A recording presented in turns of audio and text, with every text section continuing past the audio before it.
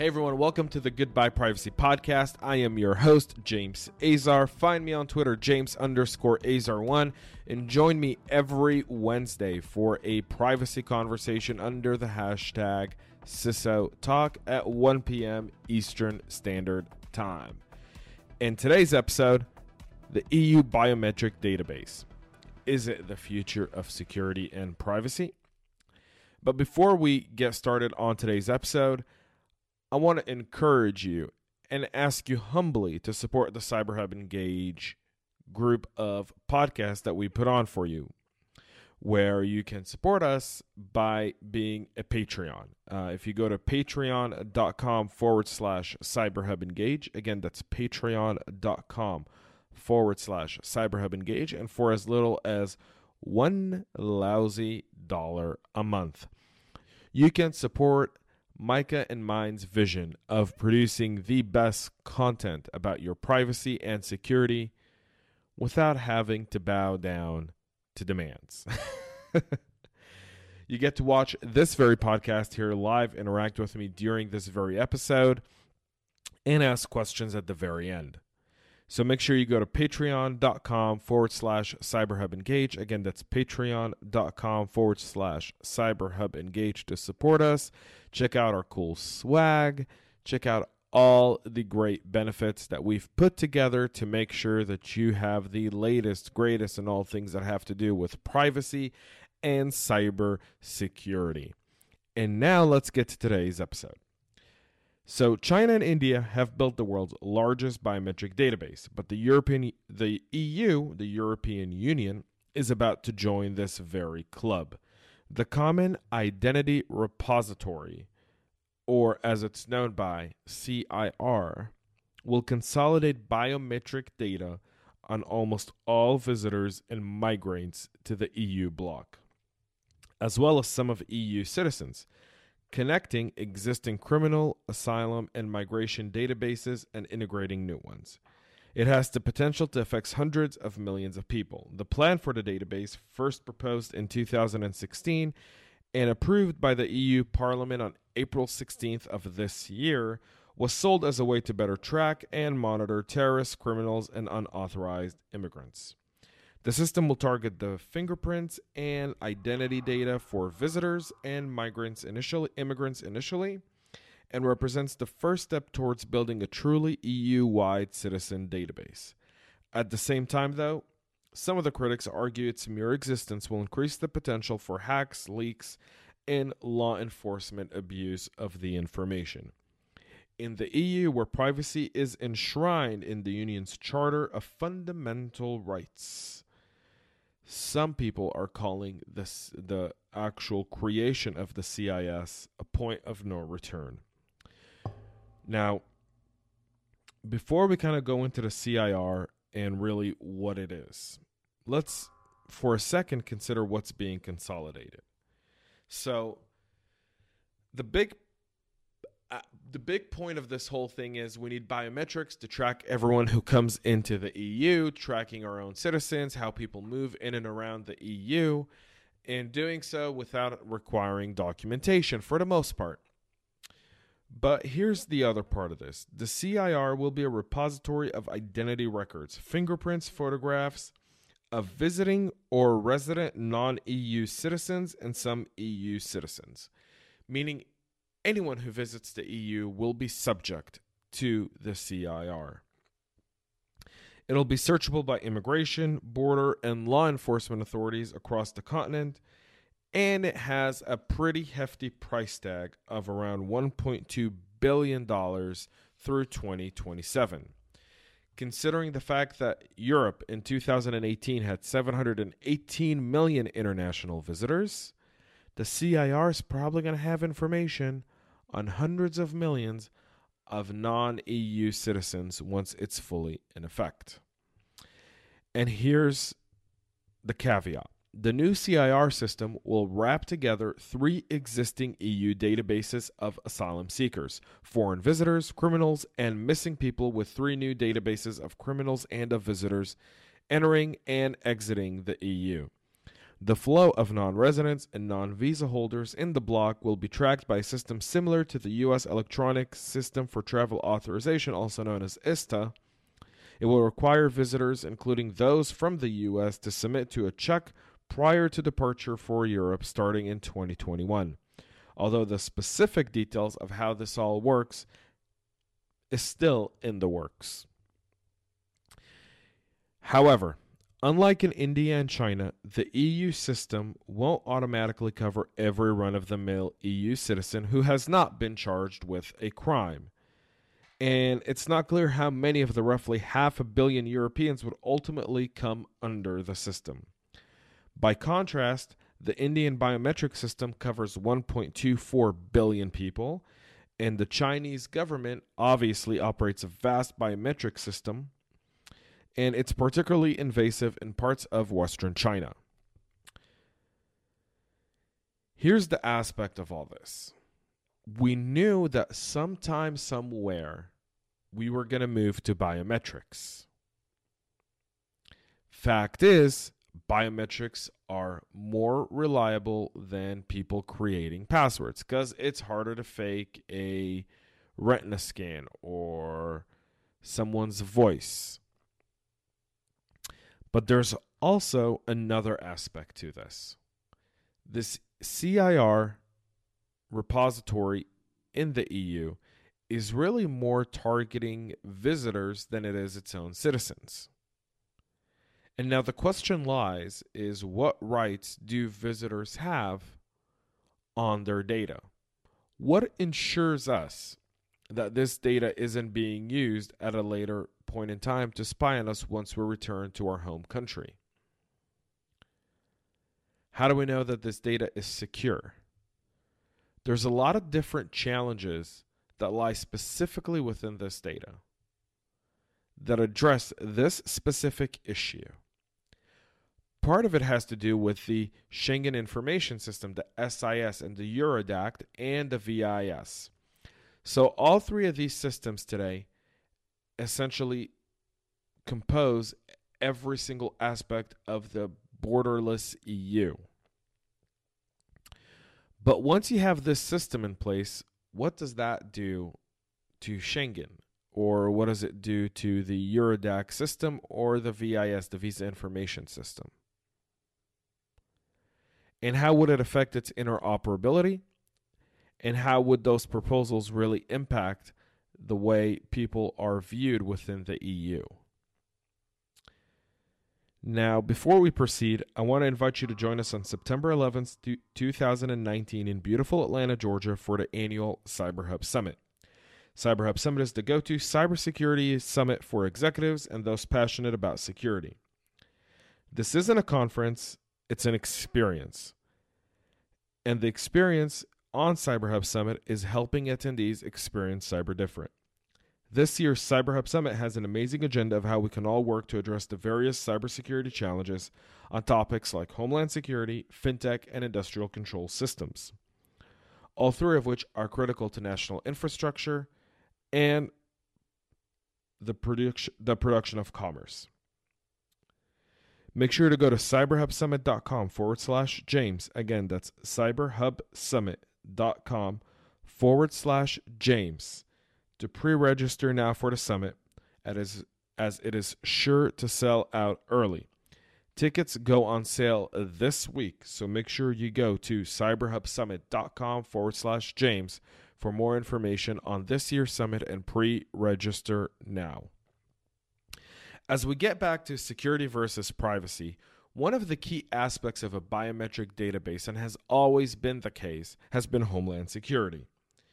And this has been the argument by many of the proponents of the CIR system in Europe. The plan for the system emerged in 2016 when the EU was overflowing with migrants coming from Syria, Yemen, Afghanistan, and other places of the world. Brussels had endured a terrorist attack that killed 34 months after the devastating Paris attacks that we all remember that killed hundreds of Parisians all over the French capital. Advocates for the database say that responsible terror cells might have been found quickly had law enforcement agencies been able to easily exchange information across borders. At the time, the German Interior Minister, Thomas de Maizière, put it bluntly, privacy is nice, but in times of crisis like these, security comes first. And so this is a common argument we hear whenever it comes to privacy. Do you want to be secure or do you want to be private? The question is, how do you ensure that you can have both? And that's the challenge of our generation. That's the challenge for our future generations. Because building a complex system like this in the name of Homeland Security brings up some really big questions about data security.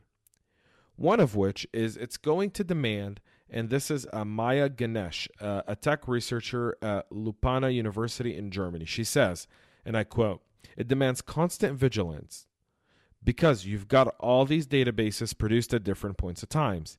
And in making it interoperable, there are constant threats of leaks, hacks, and gaps." The European Parliament and the EU Council have promised to address those concerns through proper safeguards to protect personal privacy and to regulate officers' access to data. But in 2016, we all remember, they passed the GDPR, which went into enforcement a year ago this month, and we'll be talking about it in exactly 2 weeks on the Goodbye Privacy podcast. But we all know that total security is a very tall order. Germany is currently dealing with multiple instances of police officers allegedly leaking personal information to far-right groups.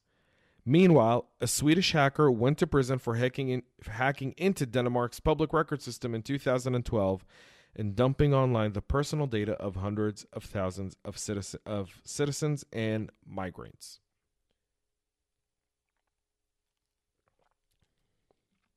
So, what could go wrong? There's little precedent for such a massive database. And India's Aadhaar, the Universal Identification System that launched nearly a decade ago in India, provides one roadmap for the risks. About 1.24 billion people now have an Aadhaar number. And according to Unique Identification Authority of India, that's equivalent to 95% of the country's population. And unlike in India, the EU system won't include unique numbers and is less comparable to a national identity number system. The Indian system was promoted as a way to create financial opportunity by banking the unbanked and ease of access to public services for the poor folks in India. It also was hailed as a way to prevent fraud and money laundering. To get a 12-digit Aadhaar number available to Indian citizens and residents, applicants had to provide 10 fingerprints, a photo, and scans of both irises. It's an impressive accomplishment, but the Indian database is ridiculously insecure. This is, again, Ganesh, a researcher. Last year, a hacker figured out a way to generate unauthorized Aadhaar numbers without biometric information. Access to the entire database was being sold via WhatsApp message for less than $10. Researchers also found that anyone could become a database admin and add other admins. And there are ongoing reports of the utility company Indane and telecom Reliance Jio accidentally leaving their customer database, including Aadhaar numbers, open to snoopers. Critics questioning the security of the Aadhaar system say they've experienced harassment and surveillance from the government. So we obviously realize that there are challenges in securing such a large database of information for citizens. We also realize that if we look at India as a precedent for this, that there are some flaws. In researching this story, one of the funny and kind of I don't want to say funny, but I want to say one of the disturbing aspects of this was how one-sided a lot of the mainstream media was on this whole story. So they use India as kind of the company, as kind of the example of a country that has billions of citizens' biometric data, and they're not securing it. On the same hand, they don't really talk about Chinese. They don't really talk about the Chinese aspect of their database. The Chinese aspect of their database is very, very different. Fact is that there has been no proven leaks of the Chinese biometric database. There's been recorded cases of human right abuse done in China using this very specific database, specifically in Western China to the Muslim minority in China. But outside of that, we haven't seen leaks or breaches of this specific database, indicating that either no one's really gone after the Chinese. That could be one point of argument to be made, or that the Chinese have found a way to properly secure their biometric database. And if so, this is where international cooperation on cybersecurity is needed to learn and address these specific concerns. So we ask ourselves, what's next? So the backers of the CIR see it as a way to really easily work the border guards and law enforcement, and it eases their work. But because it targets people moving in and out of the EU borders, here's where the researchers come in. The researchers argue it could also disproportionately target and track immigrants and refugees coming to the bloc, subjecting them to discrimination or harassment. And here's my point on that specific claim. This is always a claim that's being made by researchers in regards to database. However, there's not one factual fact to support this very claim. Now, I'm not arguing for the system or against the system. My concern is the privacy and the rights of those who enter into the EU. Having said that, we all say that when you travel to a specific nation, you are subject to that nation's laws. But you also have rights within that nation. So do you get EU citizens' rights to your data under GDPR with this repository? And that's a question that has yet to be answered. And as you look at the interoperability aspect of it, it's really supposed to ease how different countries access data and make it so that everyone gets access to one larger database. The question is it secure? And to get to that, we go back to the researcher Ganesh, where she warns that leaks and hacks are inherent of any database, which is well known, it's well documented, we've seen it, we know it. She's not renewing anything over there. But how does the EU plan to address that? So don't do large databases just doesn't make sense. And it doesn't make sense because of a few things. If you're not doing large databases, then what are you doing? How are you storing data? How are you addressing the challenges that arise from really being able to track and secure your borders? The argument for this whole system has been that it's needed to track people who visit the EU who could be a threat to the EU.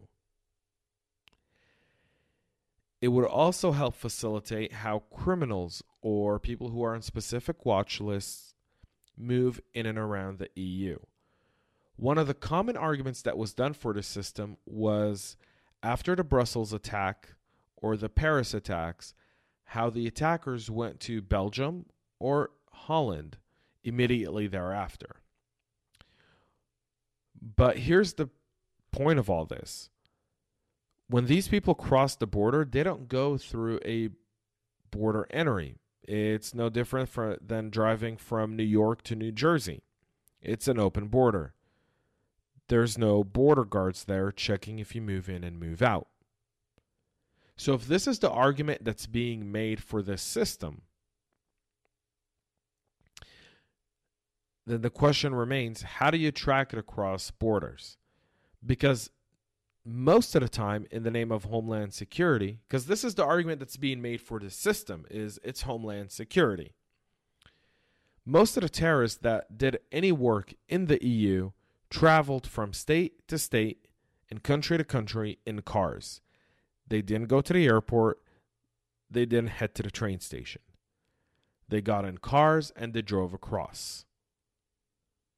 So none of that really absolves or proves the point for the CIR repository.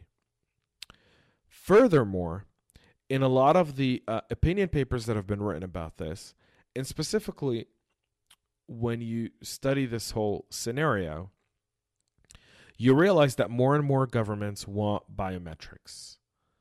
They want a biometric database. It makes sense. And while biometrics in large are more secure in identifying a person, the question on the other end becomes, how is the government securing this information? And the EU has no clear way that they're discussing how they plan to secure this. Now, I don't anticipate them to come out with a manual or a framework of how they plan to secure the CIR system, because that would just be foolish. On the other end, there has to be an ask in terms of security. How long do you get to store my information? When do you delete my information from this database? If I enter the EU and you take my fingerprints, you scan my iris, how long do you get to keep that information for? And at what point does that information get deleted? What are my rights to get that information? What are my rights to know who's accessing my information? And does this apply to flying through the EU as well? So for those who don't know, I've been blessed and I've been very fortunate to travel to over 100 countries globally. And I've flown through the European Union quite frequently. And oftentimes when you're flying in a layover through the EU, you still have to go through customs, meaning you go through passport control on your way through, even if it's international. So if I took a flight from New York to Frankfurt and then from Frankfurt to Singapore, I'd still go through customs in Germany. So when I go through customs on a layover in Germany, are you going to use the CIR system? Meaning, am I going to have to give my fingerprints even though I was just traveling through the EU, not staying in the EU? Now, those are very important questions to ask. They're important to ask because biometrics, by and large, are extremely important. And governments having our biometrics entails us giving a piece of our very own DNA to a government to store in a database to be used for purposes of what this law was written for, of Homeland Security. And while the EU faces numerous security challenges within its ranks and between its citizens, and the rise of various different illicit groups in the EU,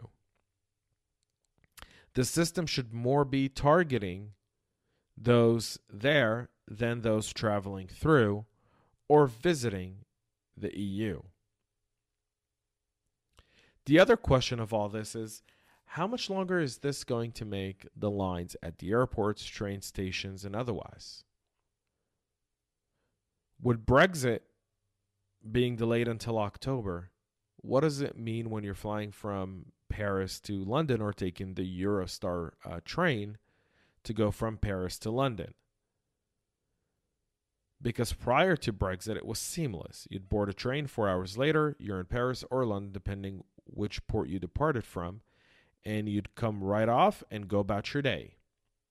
With Brexit, that's bound to change. But now the question remains, are you going to scan everyone's fingerprints every single time? What's the process behind it?